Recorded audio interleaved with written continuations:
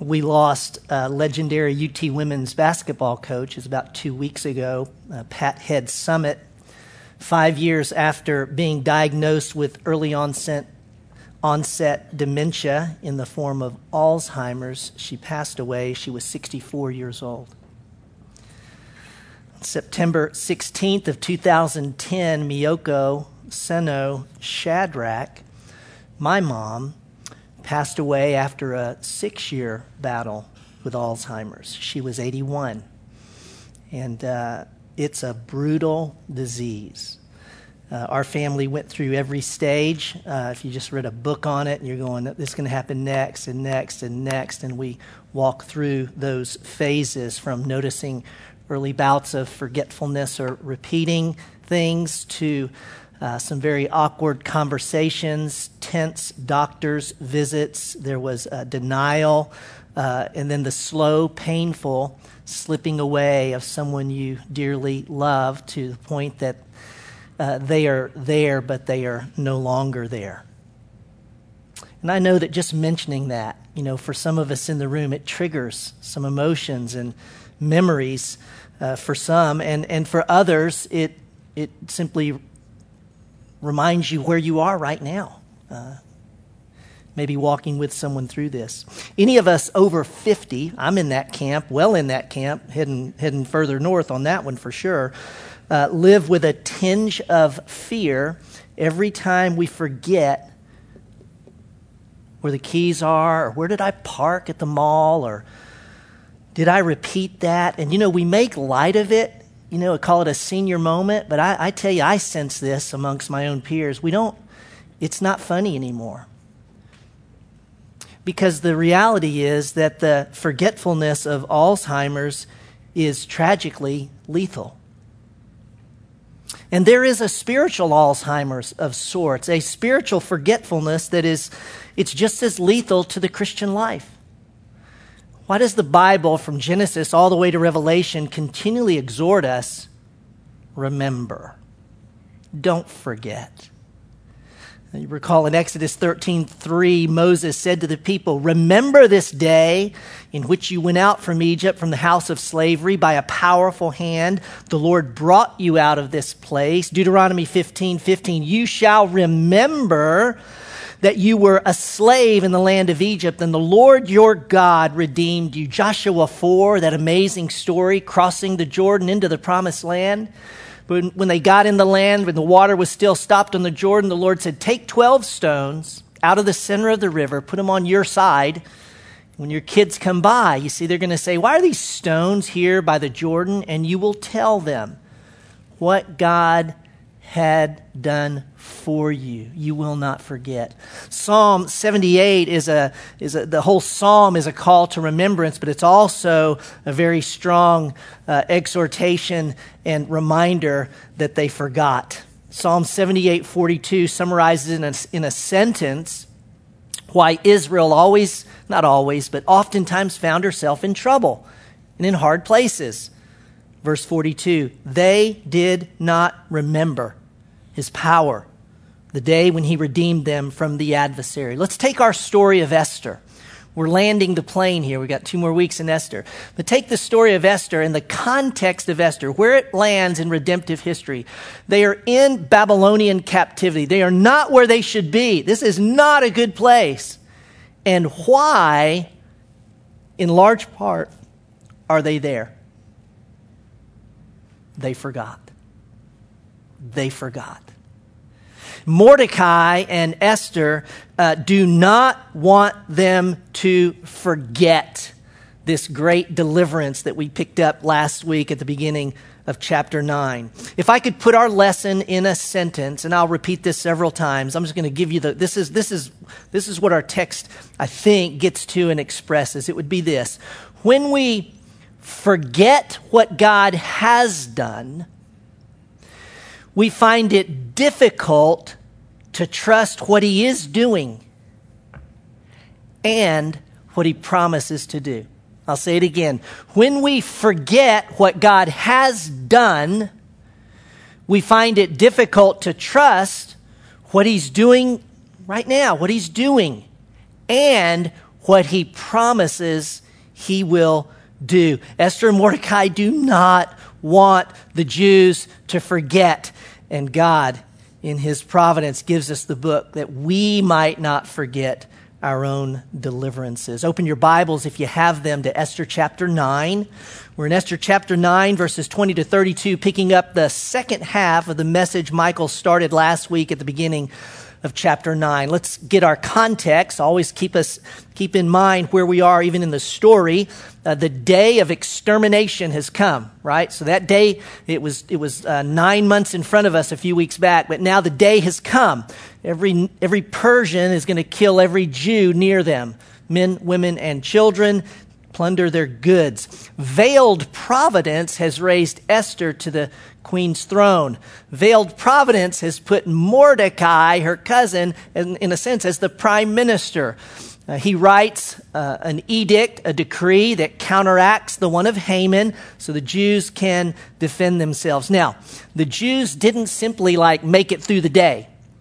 It wasn't like, okay, I'm glad that's over. No, that was an opportunity for them to destroy their enemies. And think back on some of the stuff Michael talked about last week. Don't bring too much of our own Western and morals, not to say morals, but don't bring what we think about some of the stuff to it without the biblical context. That was the extermination of their enemies, God's chosen people.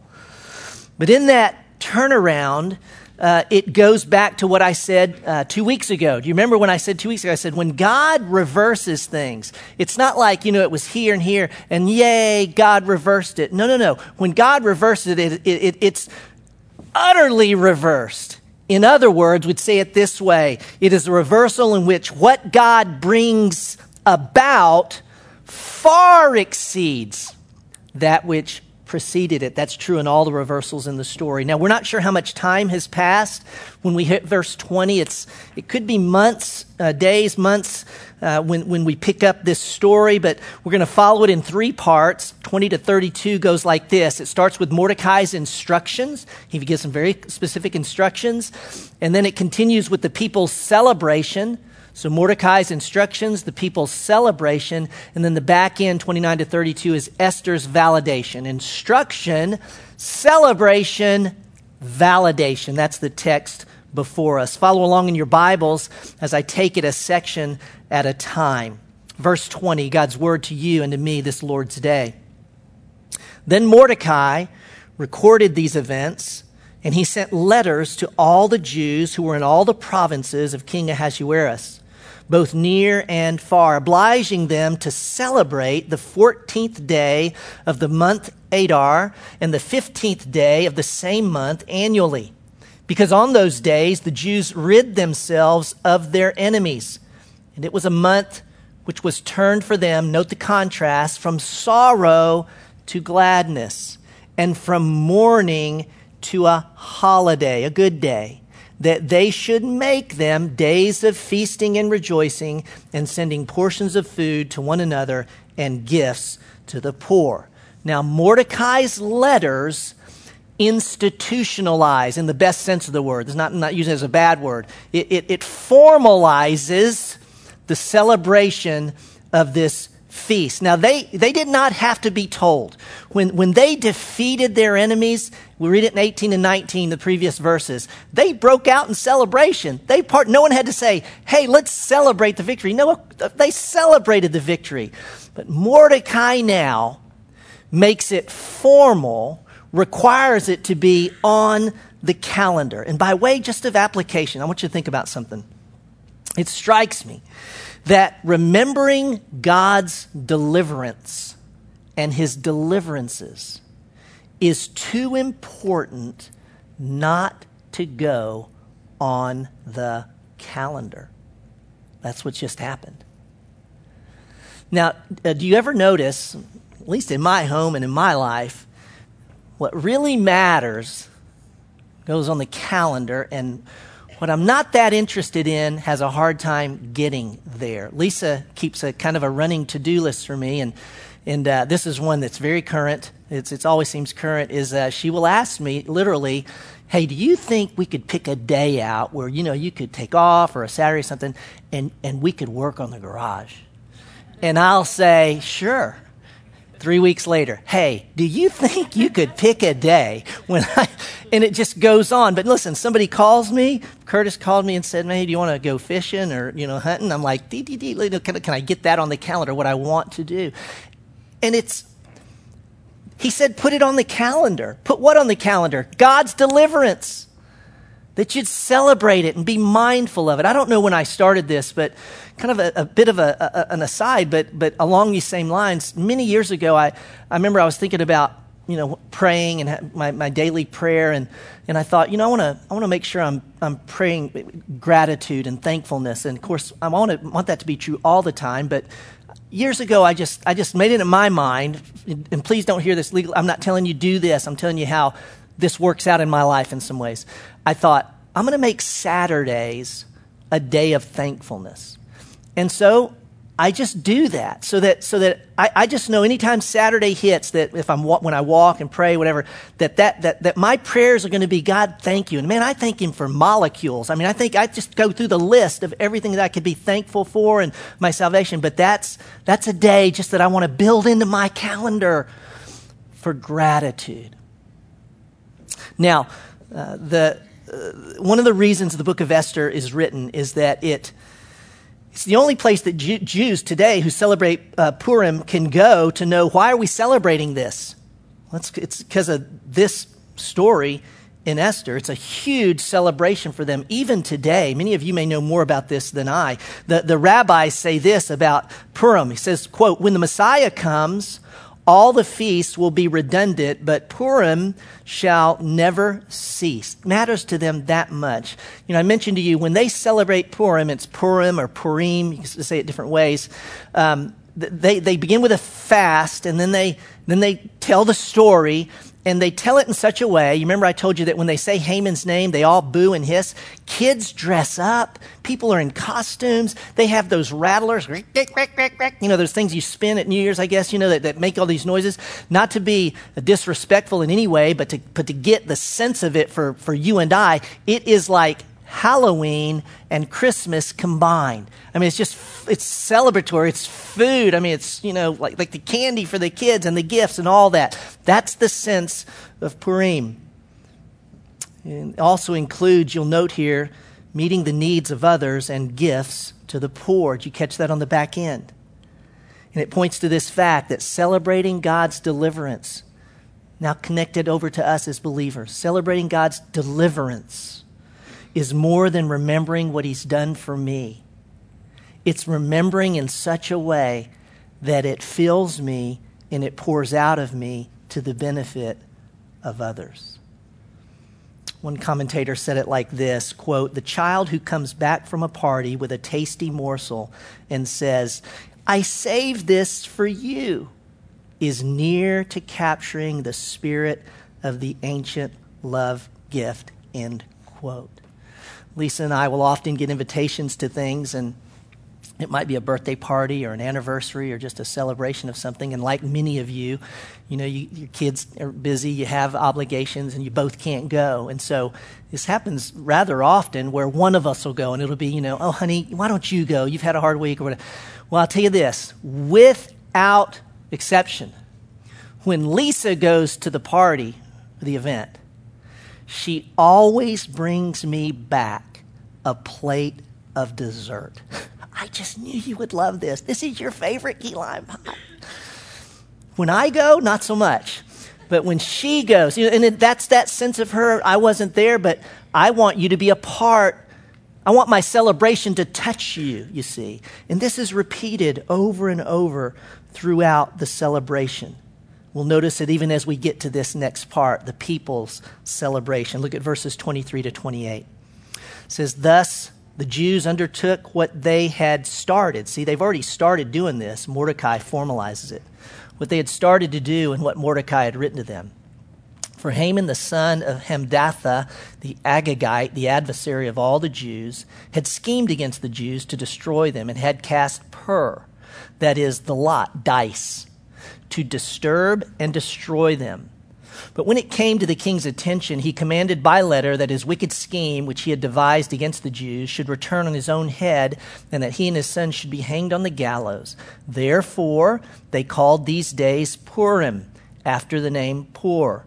And because of the instructions in this letter, both what they had seen in this regard and what had happened to them, the Jews established and made a custom for themselves and for their descendants and for all those who allied themselves with them, so that they would not fail to celebrate these 2 days according to their regulation and according to their appointed time annually.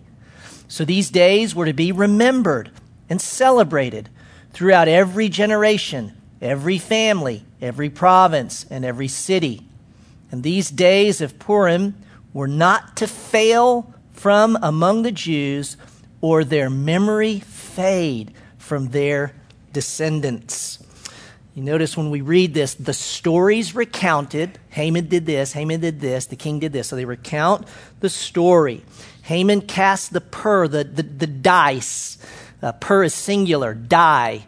When you put the im on the end of it, Purim, it becomes plural die. There's more than one. And so just the name itself, you see, creates a picture for them, and it will, because they've told the story, they will recall these things. Every year they celebrate it, it was a reminder that the most powerful man in the land, King Ahasuerus, remember the early feast? You know, the most powerful man in the land is not in control. That the most evil man in the land and powerful, Haman, is not in control. That your preservation and your future is not at the roll of the die.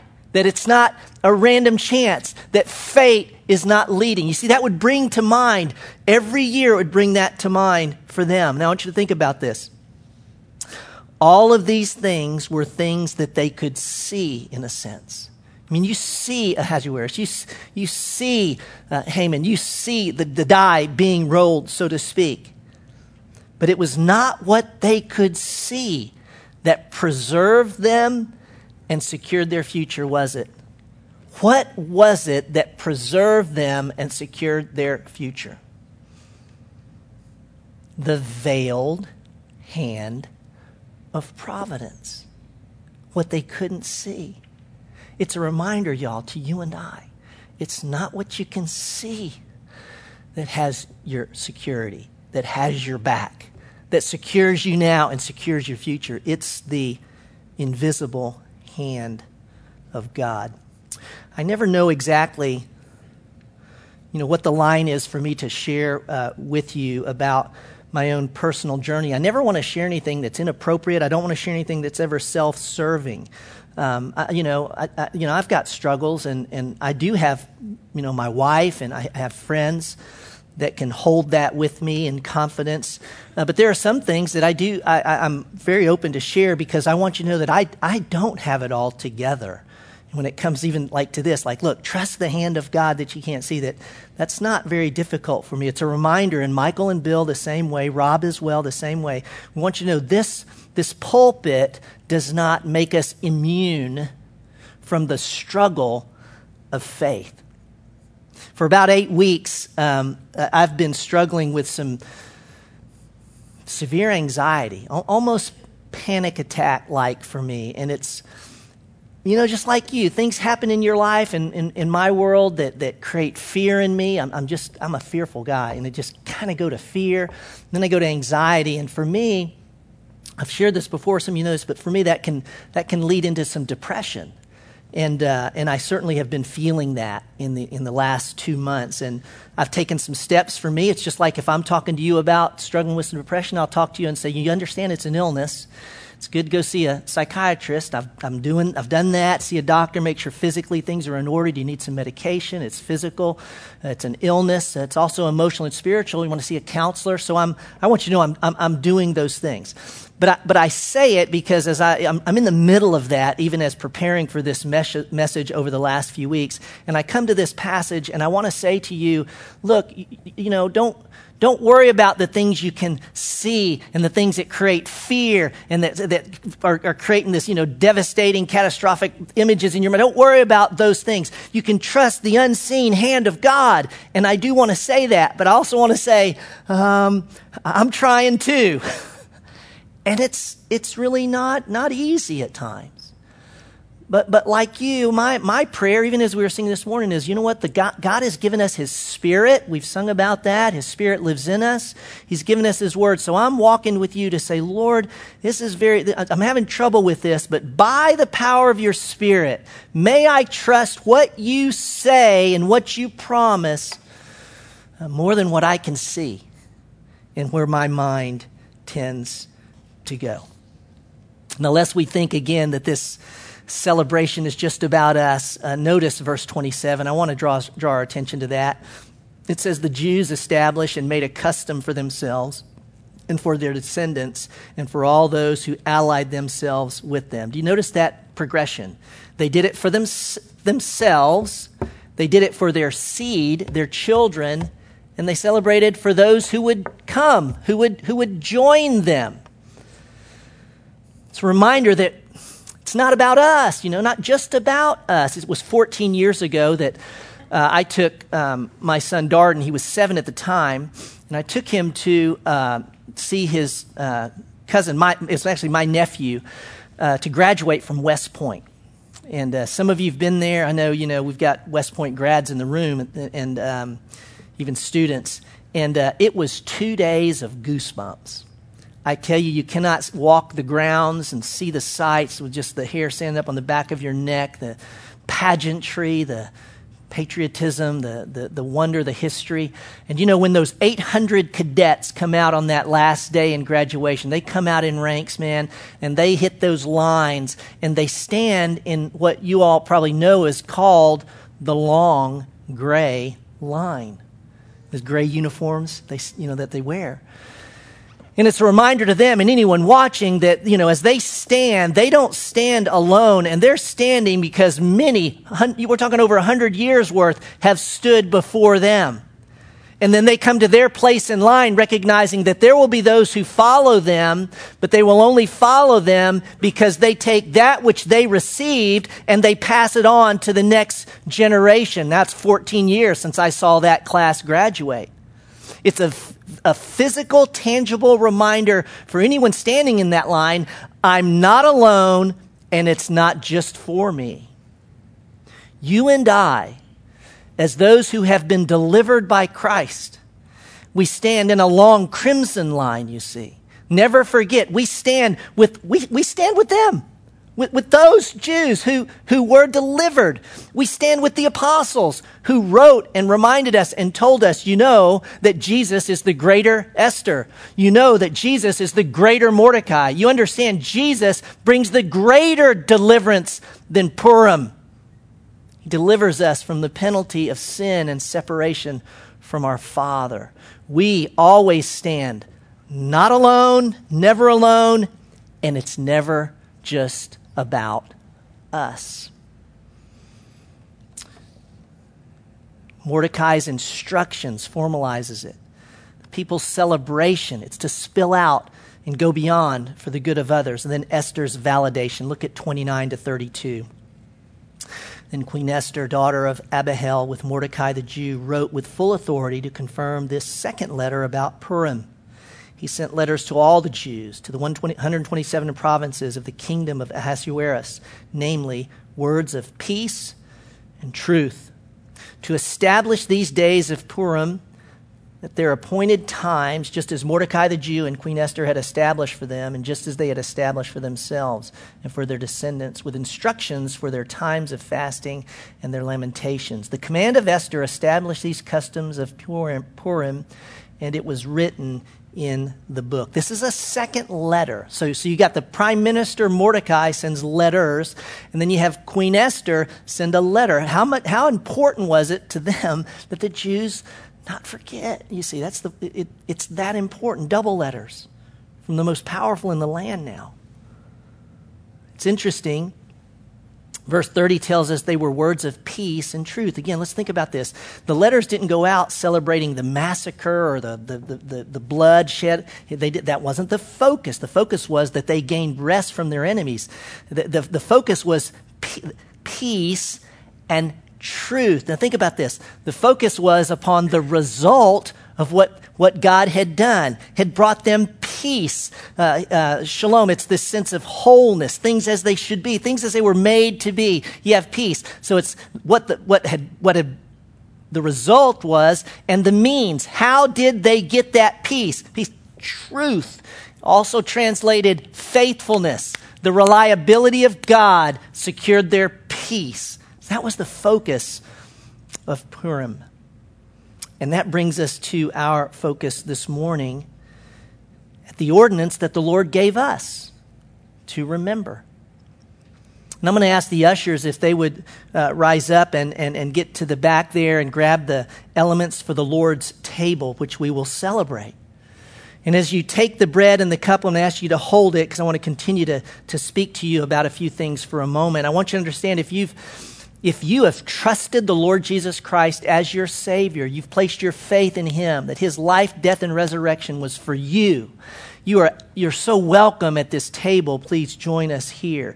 This is one of the means that Christ has given us to battle spiritual Alzheimer's, that we would celebrate this regularly to remember. So again, they're going to pass these elements. I'm going to ask you to take the bread and the cup and to hold them, and then we will take them together in a moment. But I do have some thoughts I want you to consider, and then I'll ask you to do something right before you take the bread and the cup. In this, Paul says that we remember the Lord's life, death, and resurrection. We also proclaim His death until He comes. Now, take the book of Esther. We've said over and over, it's pointing to the greater Esther, greater Mordecai, the greater deliverance, the Lord Jesus. The Bible tells us that there is a decree of death over everyone. Well, Lord, what do you mean a decree of death? Well, the Bible tells us that the wages of sin is death and that all have sinned and fall short of the glory of God. And therefore there is a decree of death on every man, woman, and child born of Adam and Eve. Now here's what I want you to think about. All of us know this. No one in the room, including me, no one in the room escapes physical death. We don't like to think about it, per se, but we're all going to die. But that's not the death to be most concerned about, quite frankly. You have to think about it in these terms. Death, you see, is separation. That's what death is. And so when my soul is separated from my body, I'll be physically dead. That's what death is. We all have a soul, lives forever. But in physical death, the soul is separated from the body, and you're physically dead. But you see, our greater issue is the soul, because everyone's soul lives forever. So in a sense which we say everyone lives forever. You do. Your soul lives forever. The question is, will your soul, when separated from your body, be with God forever or be separated from God forever? The answer to that question depends on what you do with Jesus. Do you believe He's the Son of God who lived the perfect life, who died the death we deserved, was buried and raised again? And do you believe He did it for you? You understand Jesus died physically? Everybody with me, nod. Does everyone understand that Jesus died spiritually? Do you understand Jesus was separated from the Father? See? And He was separated from the Father, paying for our sins, so that we would never, ever have to be separated from the Father. so that those of us in Christ, when we die, soul separated from the body, we're immediately in the presence of our Heavenly Father forever. Unless you diminish the body too, please understand that there'll come a day when that body that God made, you matter, your body matters, it will be physically resurrected and your soul reconnected with it in a glorified state. This is our future for those in Christ. So as you hold the bread and the cup, I'm going to ask you to do this in your mind's eye. Just as they did in the story, they would, at Purim, they would recount their deliverance. So right now, I want you to recount the moment of your salvation. I go back to this room in Clarksville, Tennessee. I'm 18 years old, and I just want you to go back there. Remember you may not remember the exact moment, but remember the season, the time when you came to believe. So go there now, and then we'll celebrate. But let's remember first how he saved us. Would you do that? Just close your eyes and imagine and go back to that reality. What was happening? Who was there? How did God save you?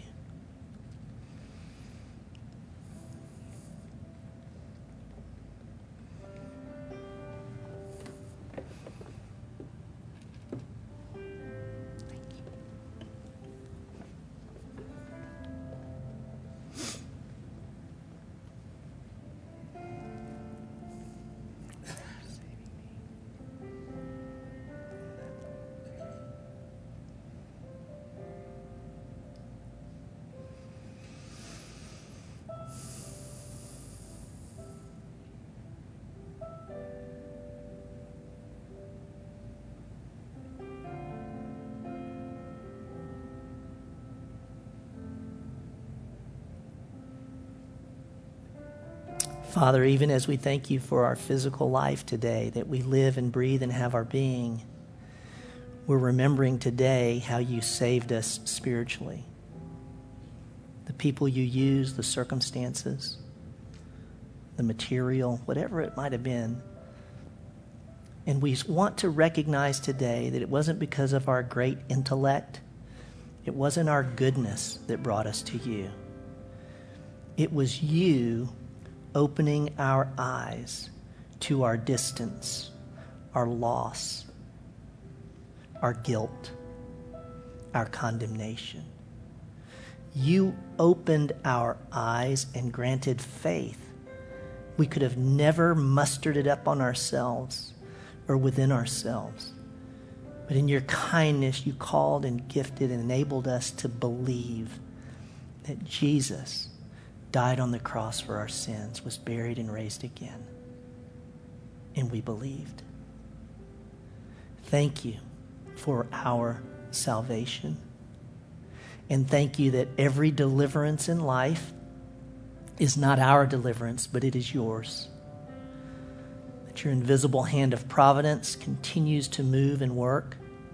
That there is no human being on the planet that can preserve us right now and secure our future. No, only you can. And thank you that you invite us to trust you, to believe, to make that veiled providence evident that others might know. For your body broken for us, we give thanks. And for your blood poured out, we give thanks. Take and eat and take and drink.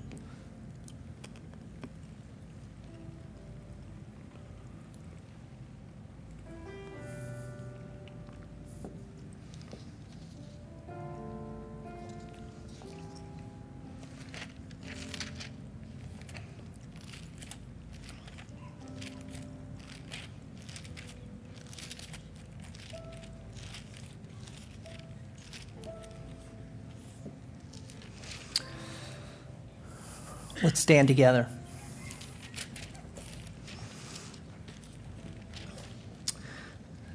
Remembering really matters, doesn't it? It really does matter. But I was reminded of this. Someone wrote me a little note, and I want to end this way. Last week, they had said to me, I want to remind you that as much as remembering matters, okay, and it does, please know that it's God's remembering that matters the most. Because some of us are going to forget. Some of us will find ourselves maybe with the inability to recall. It's okay. Because God never forgets. Paul writes in 1 Thessalonians 5, "Now may the God of peace himself sanctify you entirely, and may your spirit and soul and body be preserved complete, without blame, at the coming of our Lord Jesus Christ." Hear the words, "Faithful is he who calls you, and he will bring it to pass." Let's remember, his remembering never fails. Before you walk out these doors, I want to invite you to take a moment and greet someone near you, have a word with someone near you, a reminder that even as we've just celebrated this, we're not alone, you all. So we've got a little time. You don't have to rush out. Let's turn. I know there's guests in the room as well. Let's remind ourselves that this celebration and every deliverance is one we share with others. Would you turn and welcome someone, talk to someone nearby, welcome them this morning, and have a brief word with them?